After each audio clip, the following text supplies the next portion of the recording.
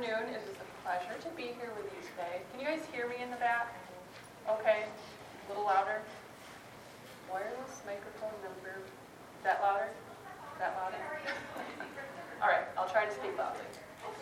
All right. But, yes, hello. It's nice to be here. I remember when the third week of October, back in the day, that I got to have a few days off from school and all my teachers went to teachers' convention. And I was like, nah, boo-boo. But now I'm older and wiser and realize that they were just happy to have a couple days away from all of us students. So, joke's on me.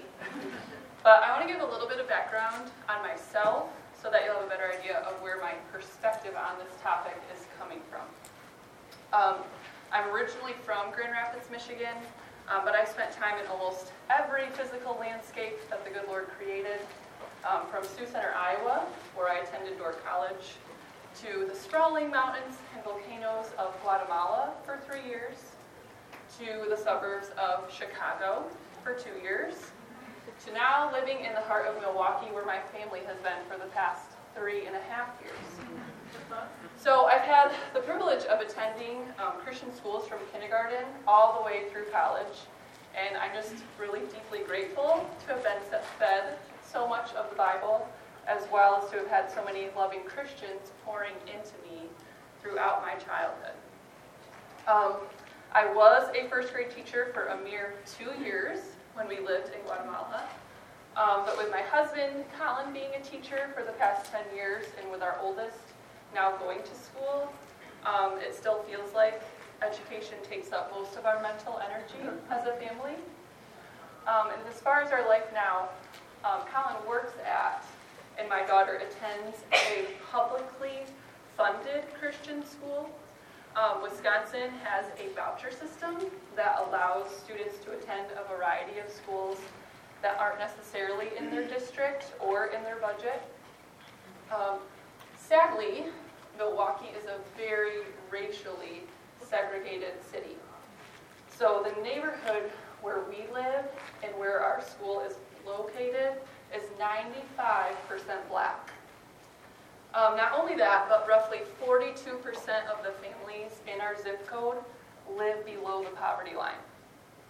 So these dynamics of both race and socioeconomics make our presence in our neighborhood rather complicated. My hope is, when I talk about my neighborhood, is to always try and build bridges of understanding between the world that I grew up in and the world where we now live in. By day, I stay home with our children, and by night, I am an author and a speaker. So 2 years ago, my first book was published called Here Goes Nothing, An Introvert's Reckless Attempt to Love Her Neighbor.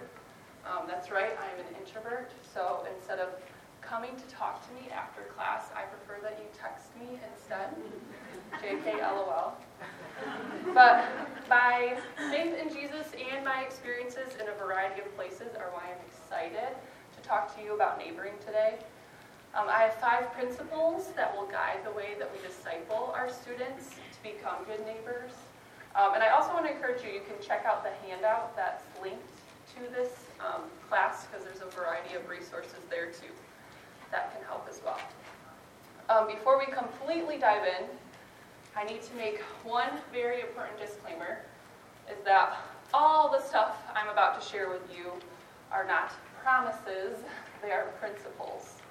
So I cannot promise that if you simply follow these 5 steps that your class is guaranteed to become champions of the second commandment.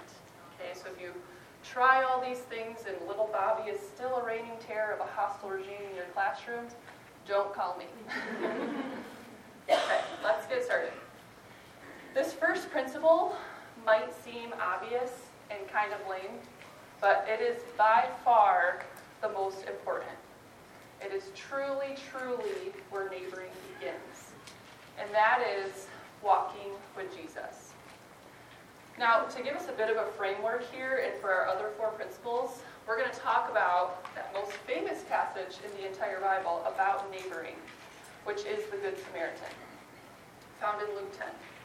I'm guessing, hoping that we've all heard this story once or twice in our lives, but the reason that Jesus told this story in the first place was because an expert of the law lawyer and a religious man asked what he could do to inherit eternal life.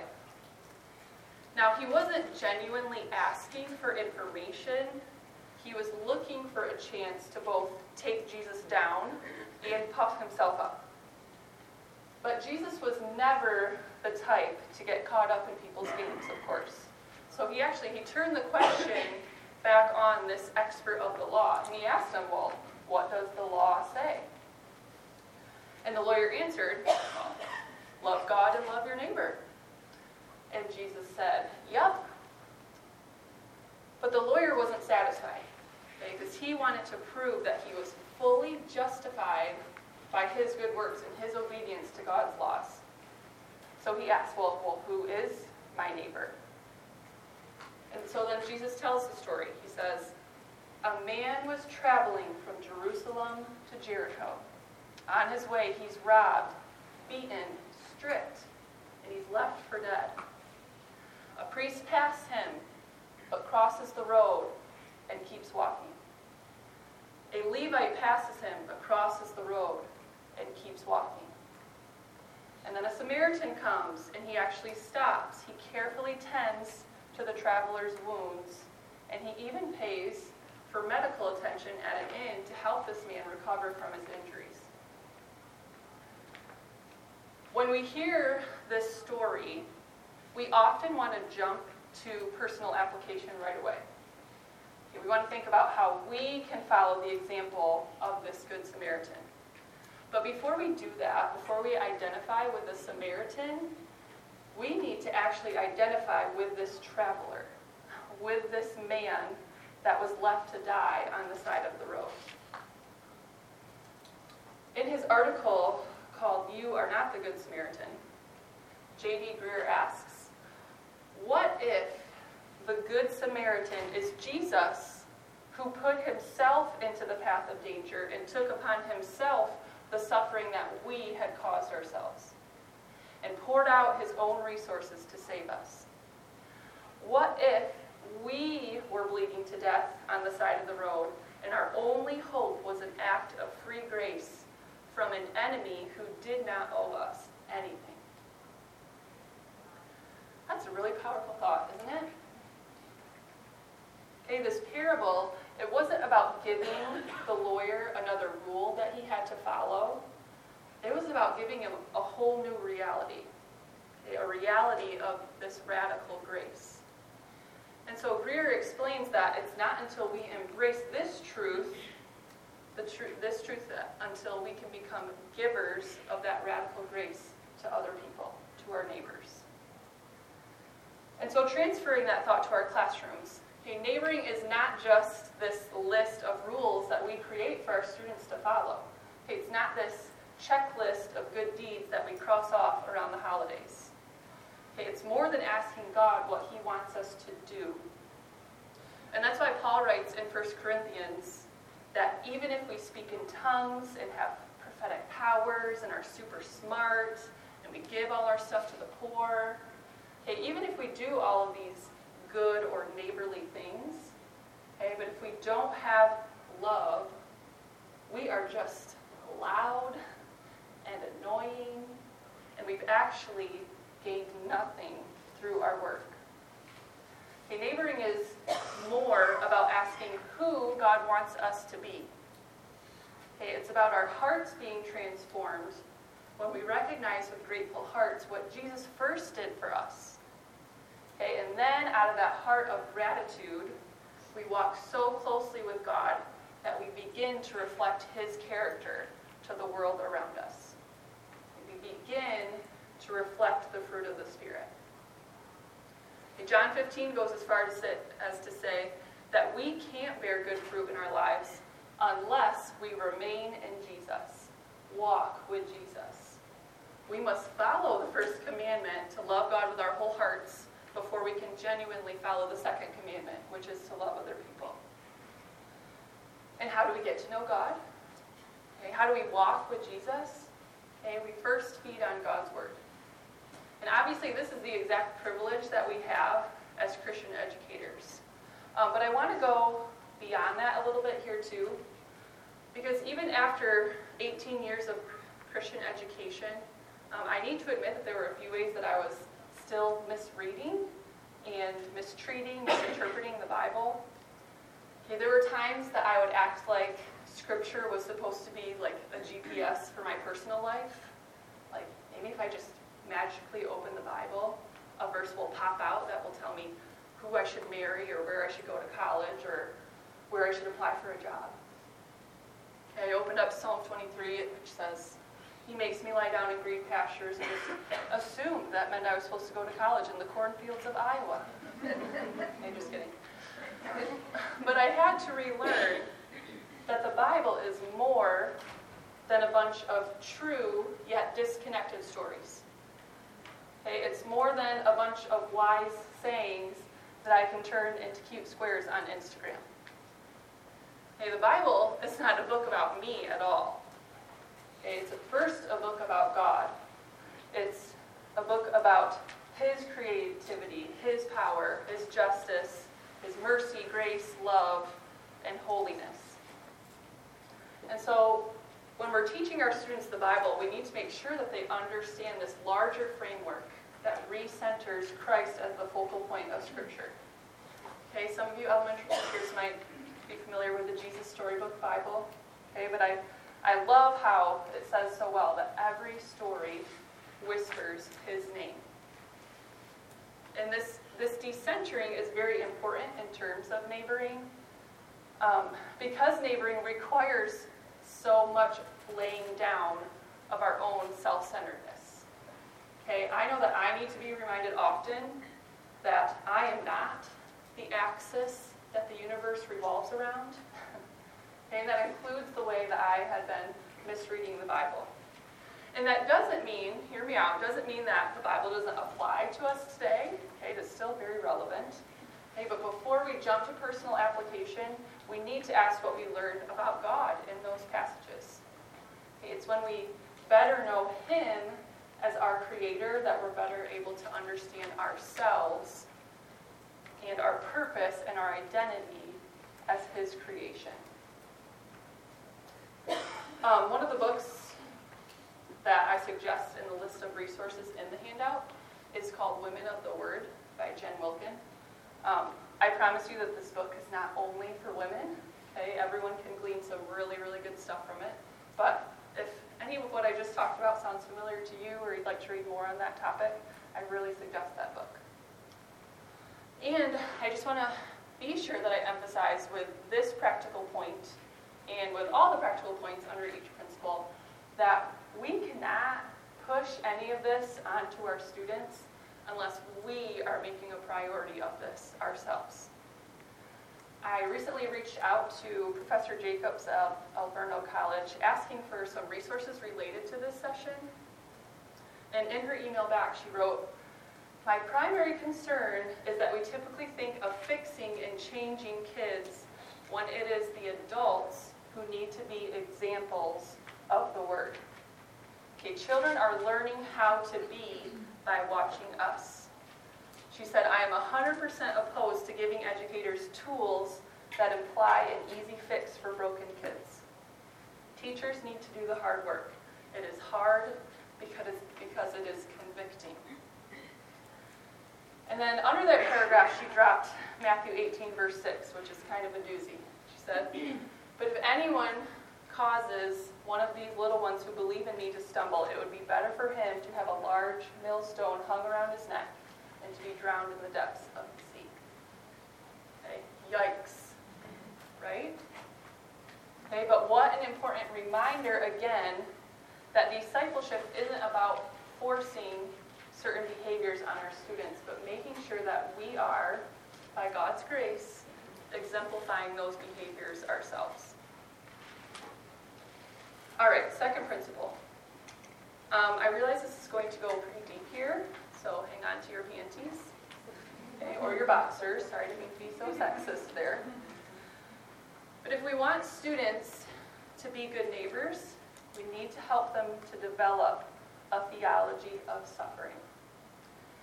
And what I mean by that in its most basic context is that we need to acknowledge that we live in a world where suffering exists, and help our students to see the way that suffering is also woven into the narrative of our faith. So let's return to the parable of the Good Samaritan and discuss that. Like I said, it's just tempting to just jump right to the end of the story, to the Samaritan's acts of mercy and to personal application. But if we skip the ugly truths of this story, we actually miss out on what makes it so beautiful in the first place. And the ugly truth is that we live in a world where theft, destruction, and murder exist. We live in a world where some people can and choose to look the other way. And sometimes, like the priest and the Levite, we try to ignore this uncomfortable truth. It reminds me of this summer when I was visiting my parents' cottage in northern Michigan. My sisters and I decided to take a nice walk outside, and we came across this sign here. It might be a little bit hard to read, but it says, "The Pearly Gates." Okay, that's right. We found the pearly gates. Okay, which, in a strange turn of events, was even marked with an American flag. Okay, my sisters and I didn't know whether we should be elated or super disappointed. Okay, we stopped and looked around a little bit like, Jesus, you here? And that ridiculous sighting reminded me of the ways that we try to convince ourselves that this life is as good as it gets. Okay, when in reality, this life is literally the closest to hell that Christians will ever be. And yet there's often this pressure within middle-class Christianity to bring only our prettiest selves to church. Okay, and to leave our sufferings and our temptations in the privacy of our homes so that we won't expose our janky pearly gates for what they really are. I was 26 years old before I felt personally affected by intense suffering. And that was when my second baby was stillborn. And it wasn't that before our baby died that I had never heard about bad stuff happening in the world or never dealt with my own insecurities. But I had 26 whole years before the first time suffering ever felt so horribly intimate. And now that I live in a place where we witness poverty, trauma, racial segregation, shootings, drugs, mass incarceration, hey, I'm just taken aback by the privilege I had as a child to be able to just close the door, shut off the TV to the world's pain.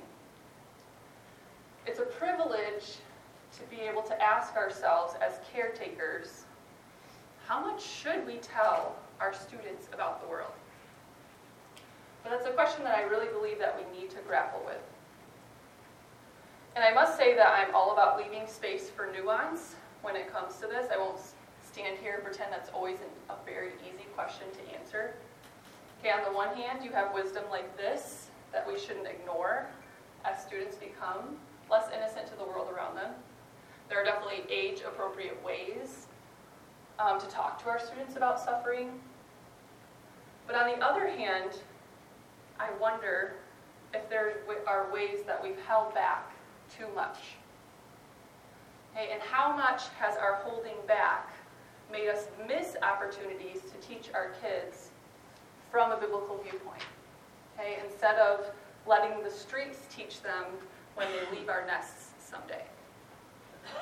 And how much has our holding back about hard stuff left our students' faith and our own extremely fragile? Okay, when our students leave our classrooms, will they only be prepared to either chase their dreams or to settle down to the glory of God? Okay, will they also be prepared to pick up their crosses and to face suffering to the glory of God? Will they be prepared to recognize their neighbors who are suffering?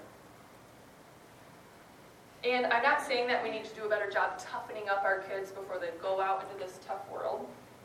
Okay, I'm saying that we need to do a better job learning how tough that we aren't.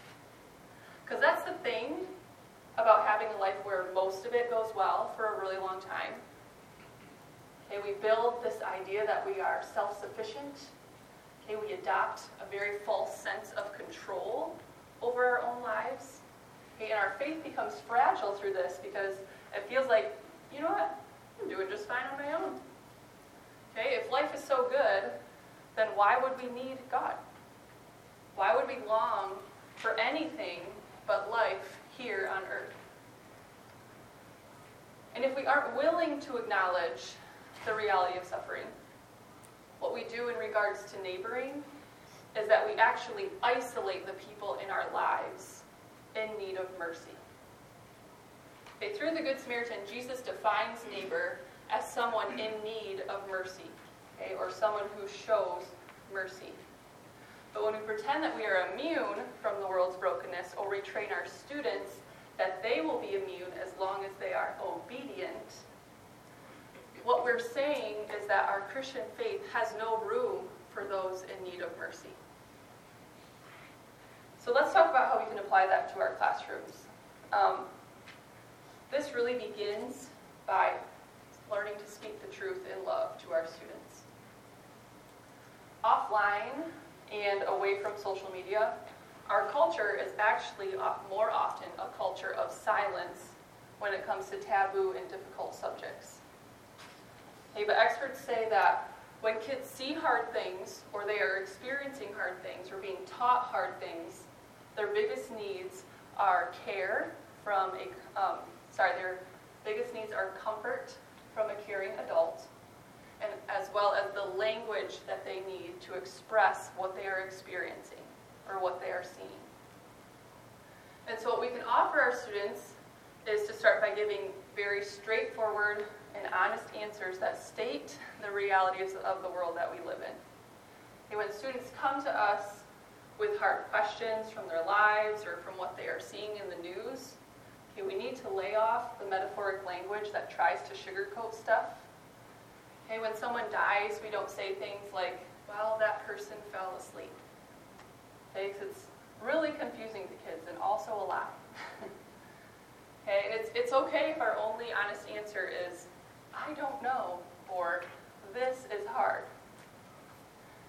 If you are an elementary teacher or administrator, I encourage you to look up the videos that I linked to the handout as well, that show the way that Mr. Rogers' neighborhood talked with little kids. Okay, he had a really special way of addressing children, both gently and honestly, and he was willing to talk about really hard stuff, okay, stuff like divorce, the death of a pet, and even the assassination of JFK.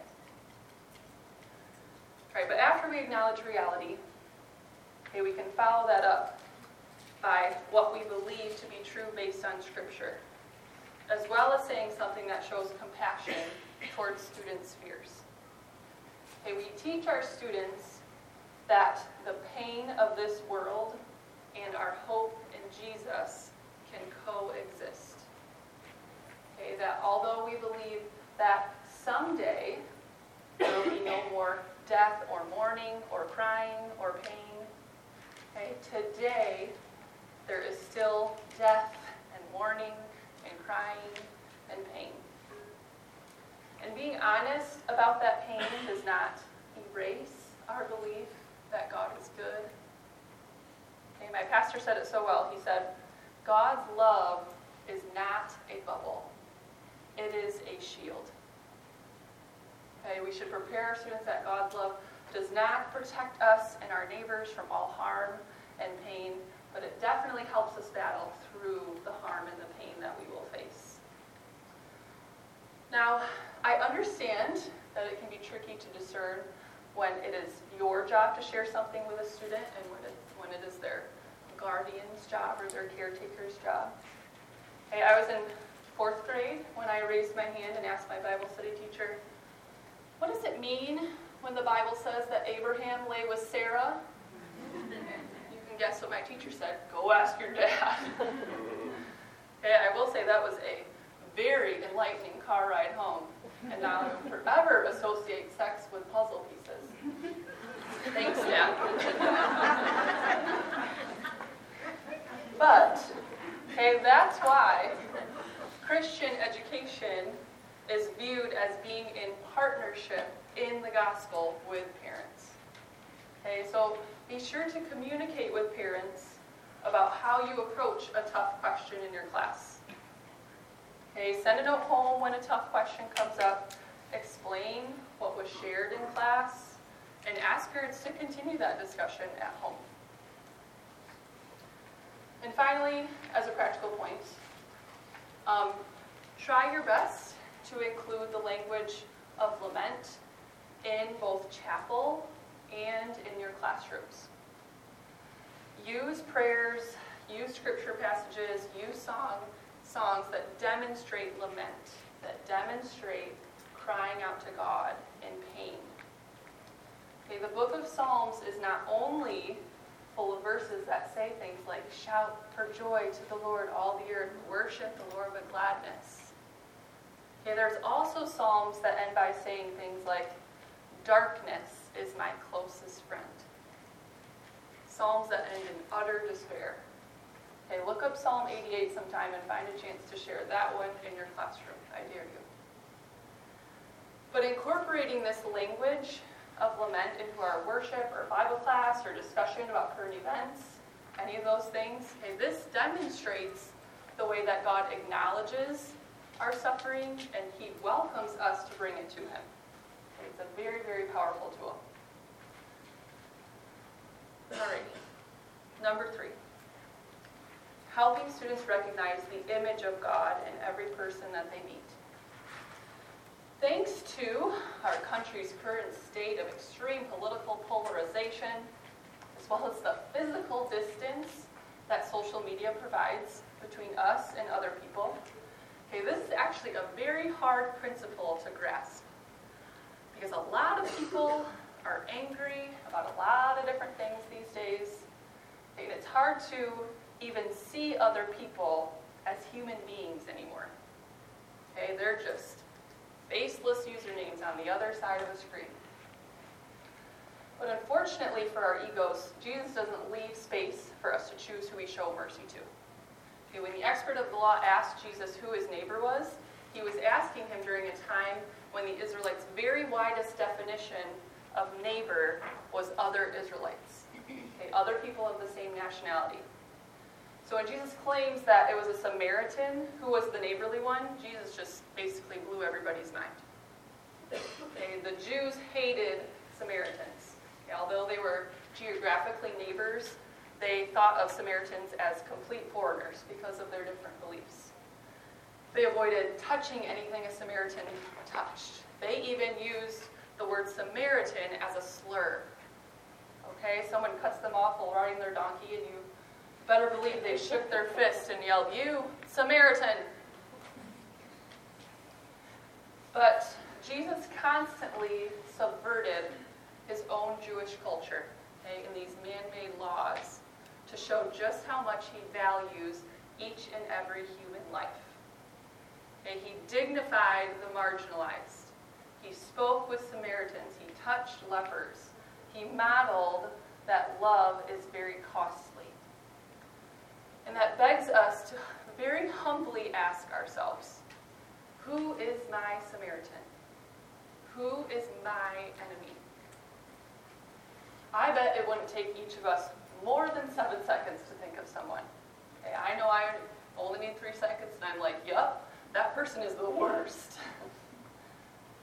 Okay, maybe it's a political or a religious enemy. Maybe it's a personal rival or someone who just super annoys you. Okay, maybe it's your student. Gasp. Okay, but what if you had to sit down by that person and look them in the eyes and take their hands and say, you are an image bearer of God. He created you in his image just as much as he created me in his image. Okay, as an introvert, I, for one, would feel incredibly uncomfortable with all that eye contact and touching. But I also think that it would make it a lot harder for me to hate whoever was sitting across from me. And it wouldn't mean that I would suddenly agree with them, okay, but I hope that it would help me see another person sitting there as a human being worth being treated with respect. Because sometimes, as Jeff Mannion said, sometimes God tells us to love someone not because that person matters to us, but simply because that person matters to God. And that's a hard truth to swallow, I think. Now, practically speaking, I realize I'm bringing up the Bible again. Sorry, not sorry. But with this point, I want to highlight a growing problem. The temptation nowadays in our very much celebrity Christian culture that we have is to just look up whoever our favorite blogger is and see what they're saying instead of doing the hard work of digging into Scripture ourselves.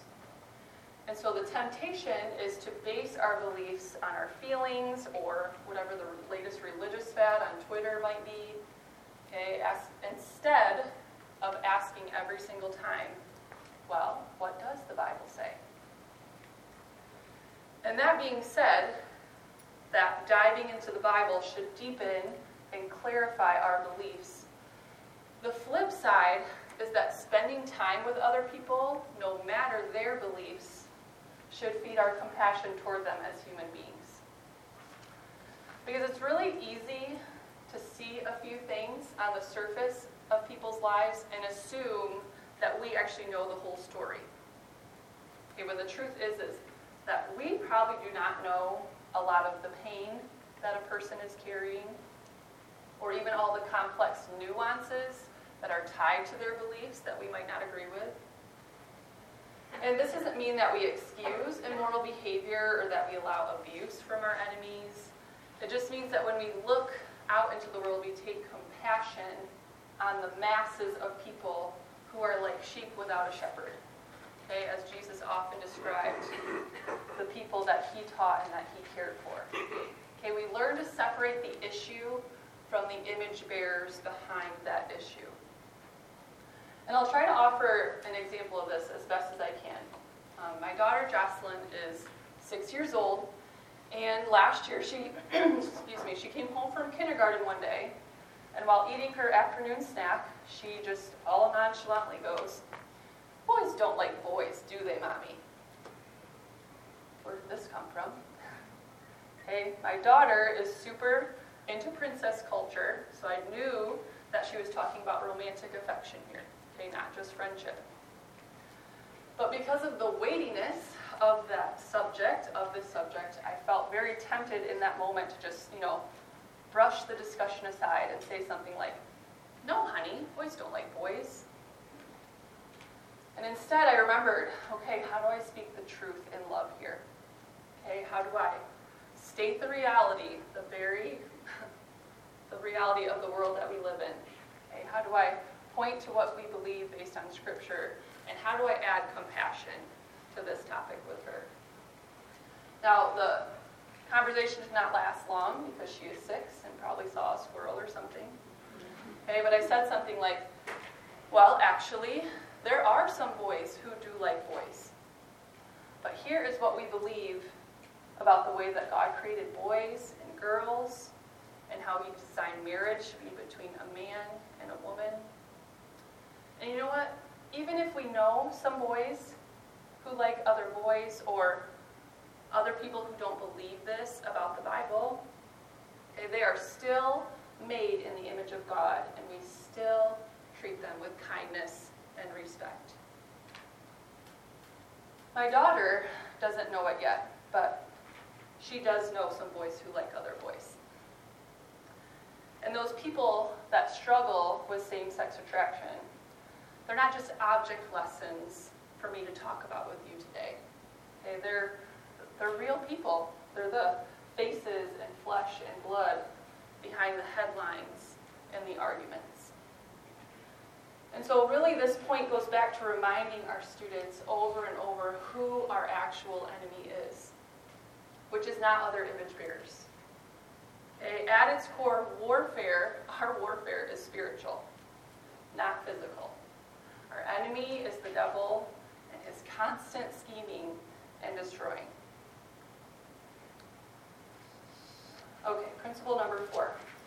Helping students learn from perspectives that are different from their own. Now, I don't know what your experiences were like growing up, but I grew up in a community where most people looked like me and had similar cultural values as I did. Sometimes seeing a person of a minority race or from a different culture felt like actually spotting a unicorn. And even though I've now spent 7 years in cultures that are different from my own, I didn't fully realize just how white my world was. But a few years ago, I read a book called White Awake, and in the first chapter, the author was challenged by his mentor to carefully catalog all the primary voices that informed and shaped his thoughts and values. So he wrote down his closest friends, the people he looked to for advice, the preachers, teachers, and theologians he relied on for spiritual guidance, as well as the authors of the books that he was reading. And then after he wrote down that list, he was told to note the cultural backgrounds and ethnicities that they represented. And he described this exercise as a great awakening for him, learning to see just how white all of his personal and theological influences in his life had been. And since feeling a similar awakening, I've been trying to do a better job diversifying the Christian voices that I'm listening to and learning from. And I realize that some people might be hearing this and thinking like, oh, like what's the big deal? Our identity is not based on our race. Are you just one of those self-hating white people? Aren't we all one race, the human race? And it's biblically true that our identity and our worth are not based on skin color. Praise Jesus. But a few weeks ago, I attended an event at a local church to talk about how racially divided the city of Milwaukee has become.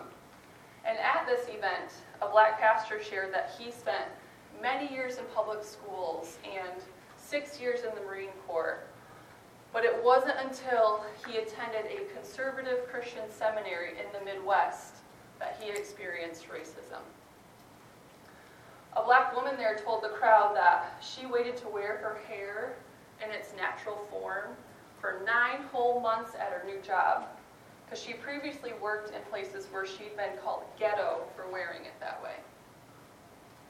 Another black gentleman shared that when he was born, the white nurse referred to him as an it. And so yes, it is very true that our identity is not based on our skin color, but that doesn't mean that a person's history and experiences are not affected by their skin color. This was not the secular media trying to cause more division. Okay, these were Christians. These were some of our black brothers and sisters in Christ being honest about their very real experiences that they've had in their darker skin. And as the church, it's our duty and it's our privilege to listen to each other, to mourn together, and to carry each other's burdens. Okay, we don't want to ignore the pain of the people who've not felt welcomed into predominantly white spaces.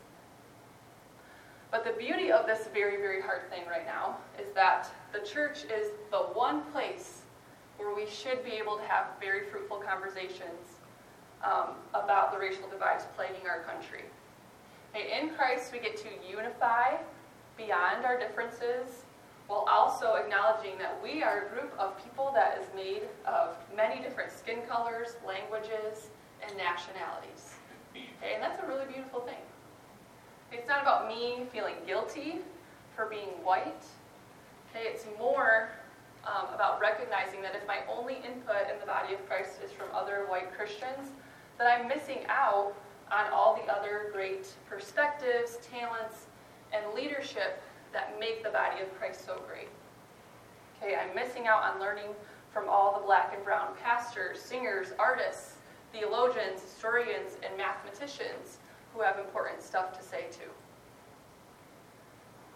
But being willing to listen to different perspectives is not only important within the church. Okay, we need to be willing to venture outside our circles, because this is part of our missional mindset as Christians. Okay, and it's part of being able to participate in civil dialogue.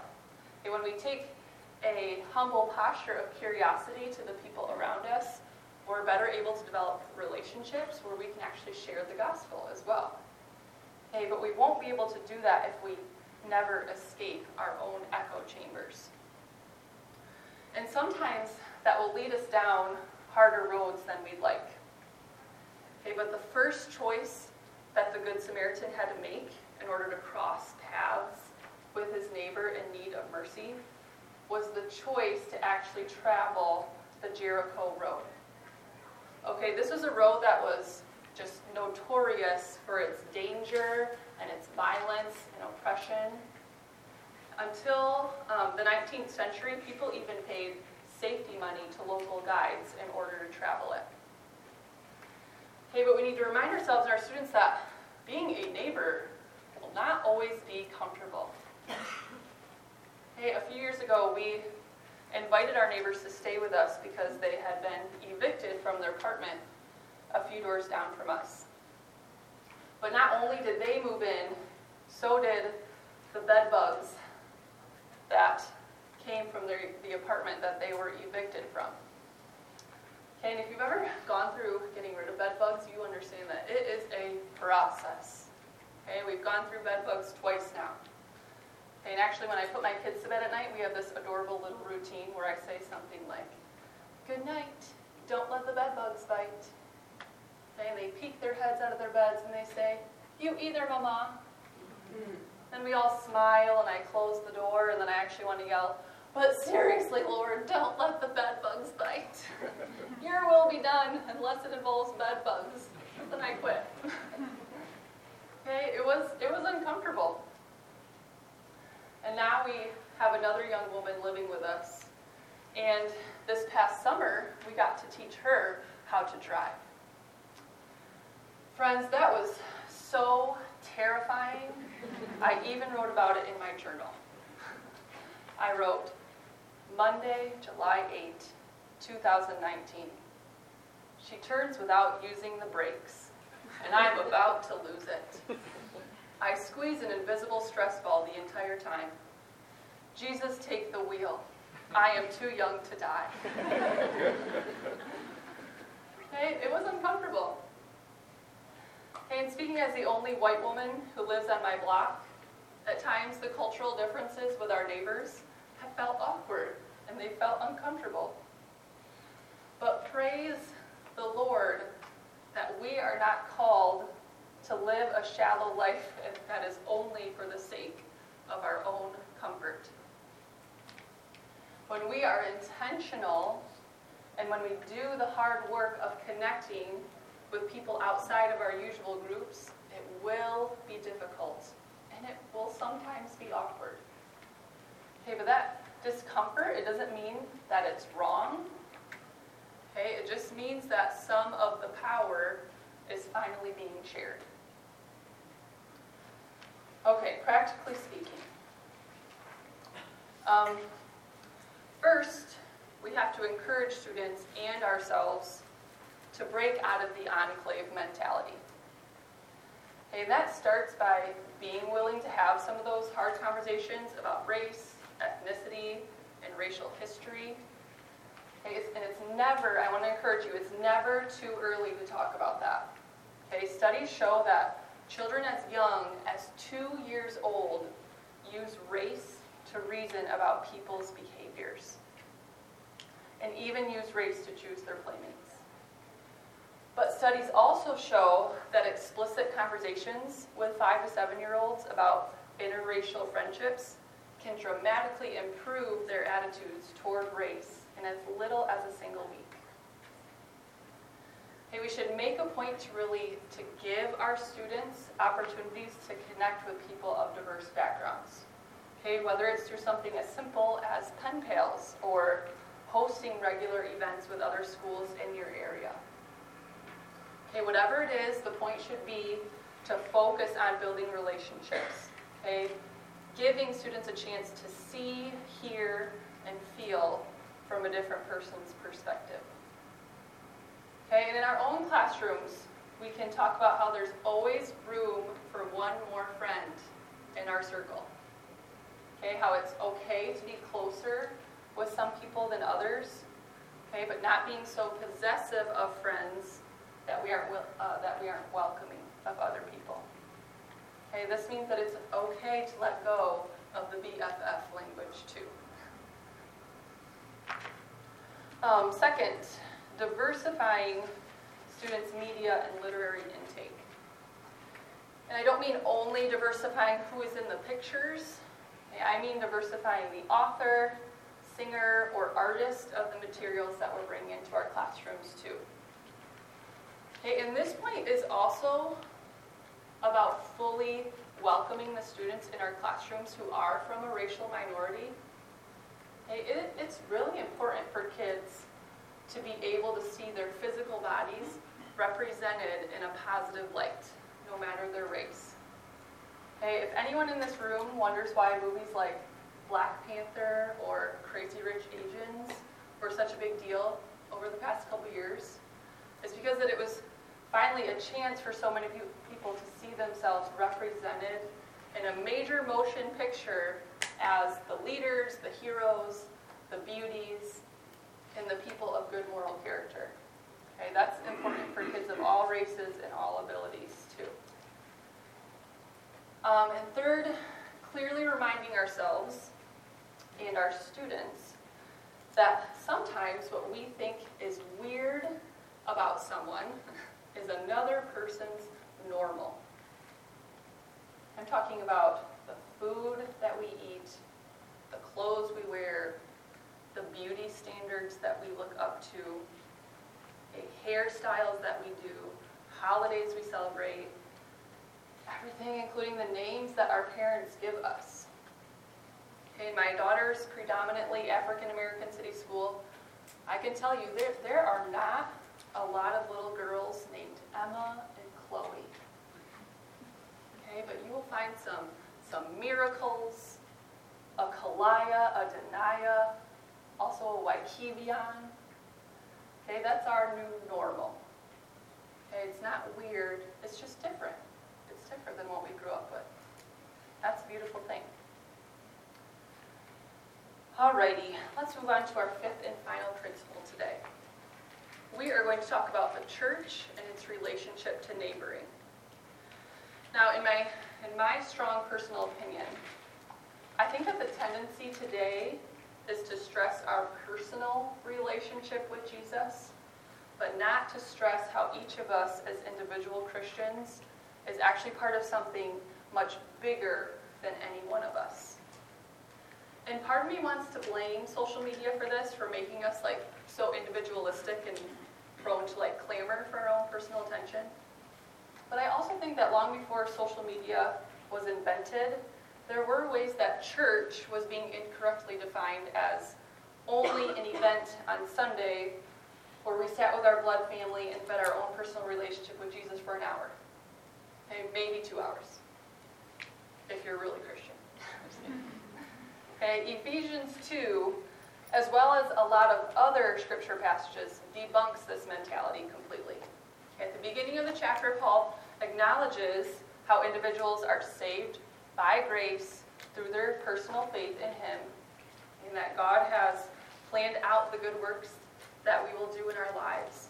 Okay, for it is by grace you have been saved through faith, and you are created in Christ Jesus to do good works. Hopefully that sounds familiar. But if you read past verses 8, 9, 10 through the rest of chapter 2, Paul goes on to talk about a much bigger picture. Okay, that God has a purpose for all of us together as His body to come together and to glorify Him.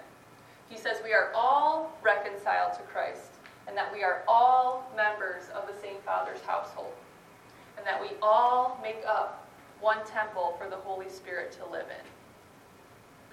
And so while we and our students need to hear that we are special and unique and individually equipped for the work that God has prepared for us to do, we also need to hear that as an individual part of the body of Christ, we were not created to function on our own.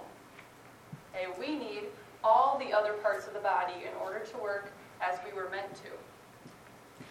Otherwise, we are left with this whole Jesus but not church fad that's going around right now, okay, which is just an incomplete, beheaded version of the gospel.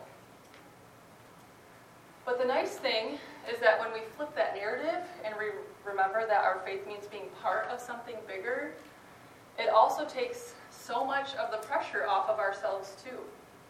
Okay, church is the reminder that our striving isn't for our own personal glory or success or accolades. It's about the greater flourishing of the church so that together we can give all the glory to Jesus. And this relates really closely to being a neighbor for a few reasons that I'll share in our practical points. And the first reason is that water is thicker than blood. Okay, the baptismal water of our faith is thicker than our earthly family's blood. And so according to the Bible, my family is first and foremost the church. And I promise you that I'm saying that as someone who is very close to my parents and my siblings. Okay, I really like them. But because I haven't lived within 3 hours of them since I turned 18, I've needed to broaden my definition of family to what the Bible actually says it is.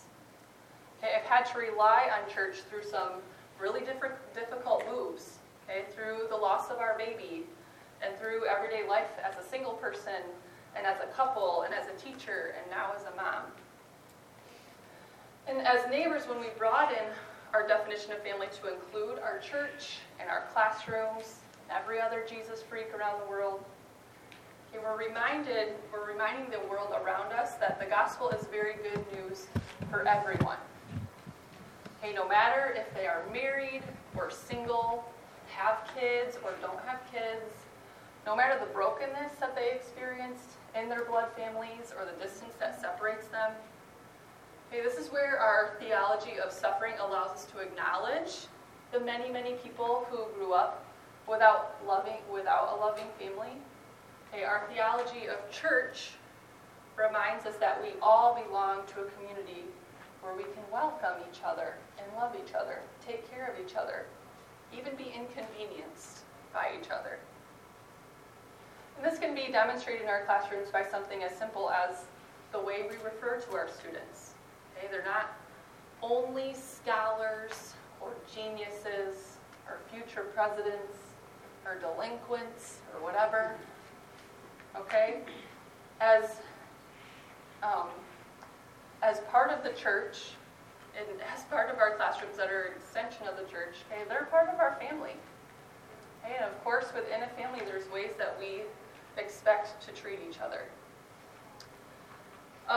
Second, we remember that if church is our family, that we think of church as more than this building that we go to for 20 minutes, for a 20-minute sermon every Sunday. Okay, the early church in Acts reminds us that a healthy family is one that meets regularly, but also opens up our lives, our schedules, our dinner tables, and our homes up for each other in ways that say we are family. And finally, we remember that there's strength in numbers, even if that number is only 2 or 3. Because fear is afraid of community. Being a neighbor can be scary, it can be intimidating, it can be really exhausting at times, but we don't have to try and be good neighbors all by ourselves. And we shouldn't try to be good neighbors all by ourselves. Not even the Good Samaritan tried to be a good neighbor by himself. He brought the traveler to an inn and asked the innkeeper to help look after him while he was away. He invited the community around him to do the work together. And we can do that too. As I mentioned earlier, when we talk to our children about hard things, they need that language to describe their experiences, as well as comfort from a caring adult, that there are people in their lives who will do everything they can to take care of them. Mr. Rogers said it this way. He said, "When I was a boy and I would see scary things in the news, my mother would say to me, 'Look for the helpers. You will always find people who are helping.'" You guys, that's the church. That's our classrooms. A healthy church family will be a place where the helpers are. Okay, a place where students will at times be able to follow the example of the Good Samaritan, and at times be that traveler in need of mercy. Okay, at its very best, the church is God's gift of comfort during hard times.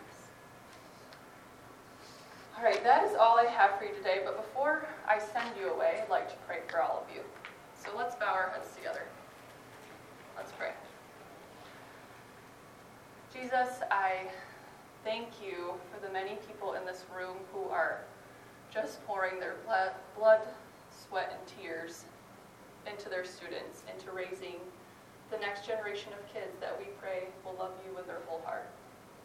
I thank you that they are willing to do work that can at times feel thankless and difficult.